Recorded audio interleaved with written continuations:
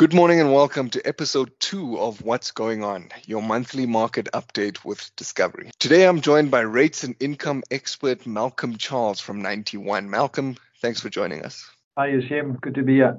So Malcolm, I think the entire world was watching when the US Federal Reserve increased rates by 75 basis points, the highest increase since 94, where we as South Africa became a democratic country. And the reason I mentioned that, today I'd like to focus on South Africa. It's very easy to get consumed by global news, Elon Musk's latest tweet, the price of Bitcoin, but let's bring it back and focus on our local shores. So the first question I have for you is, thinking about that interest rate hike, what has the direct impact been of that announcement on South Africa? Yashem, that's a great question because that's probably the biggest driver of markets at the moment, whether it's the bond market, whether it's the equity markets, currency markets, the fear factor, the concern about the inflation, and the fact that the Fed is potentially behind the curve, and they had to knee-jerk do 50 at the previous meeting, 75 at this meeting. The chances of recession is now highly likely later this year or early next year. So, being an emerging market, etc., we become a price taker. You saw it in our currency. We sold off. Our bond market sold off, and our equity market really had a torrid time. So it's probably the biggest risk that all our markets are facing at the moment. What would you say have been the other impacts? For example, you mentioned the bond market. Are we going to be seeing further interest rate hikes from the South African Reserve Bank? South Africa, luckily, is slightly ahead of the curve. So I think when you if you had to grade all the central bankers out there, I think the South African Reserve Bank comes out near the top.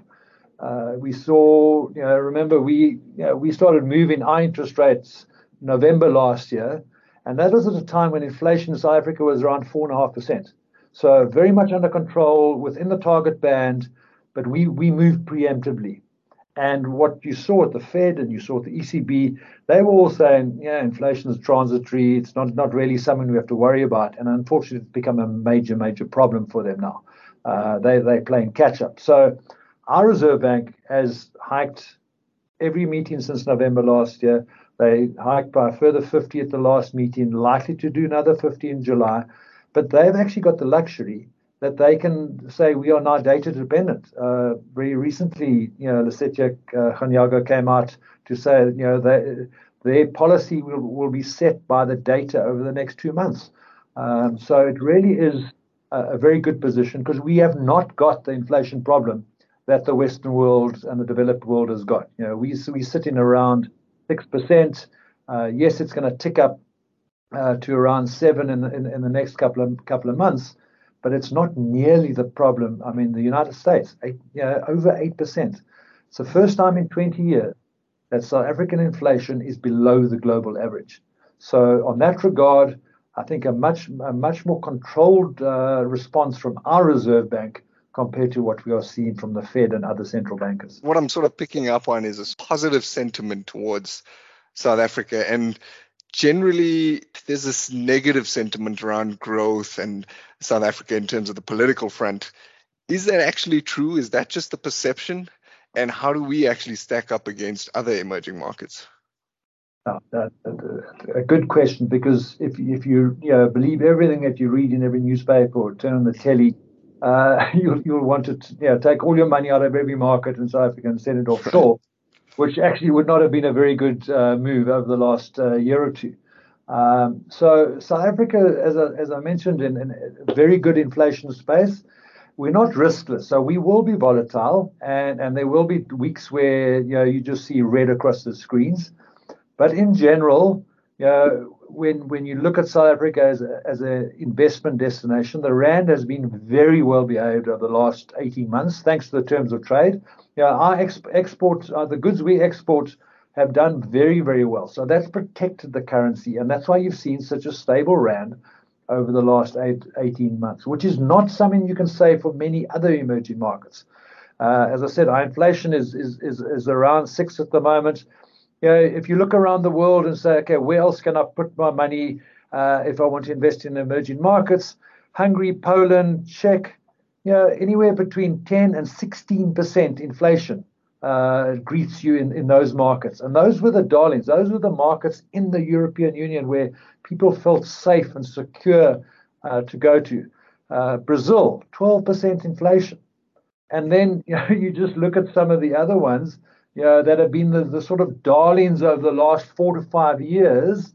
Russia. If you'd invested them before they invaded Ukraine, well, guess what? You've lost everything. Your valuation's gone down to zero. So, really, when you think of our challenges, it's nothing compared to that.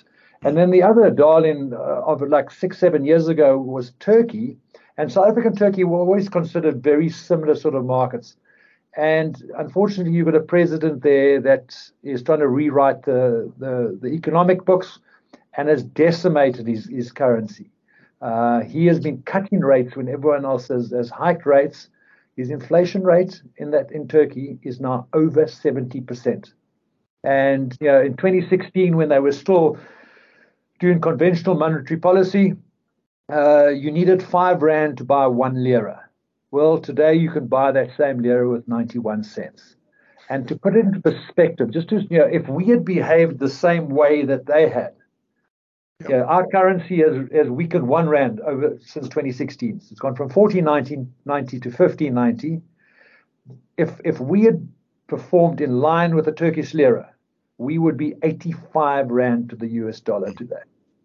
So that's the scale of sort of misbehavior and what can go wrong if you behave badly. So in a nutshell, South Africa, it's noisy.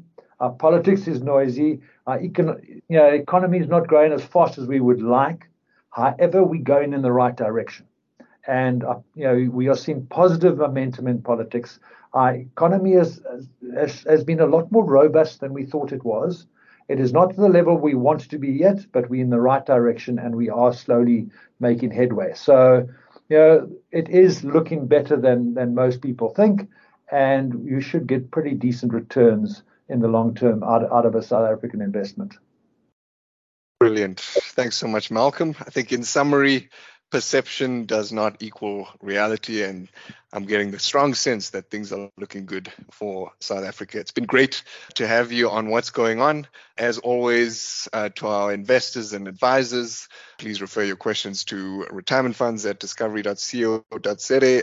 Thank you very much for joining us. We look forward to hosting you next time.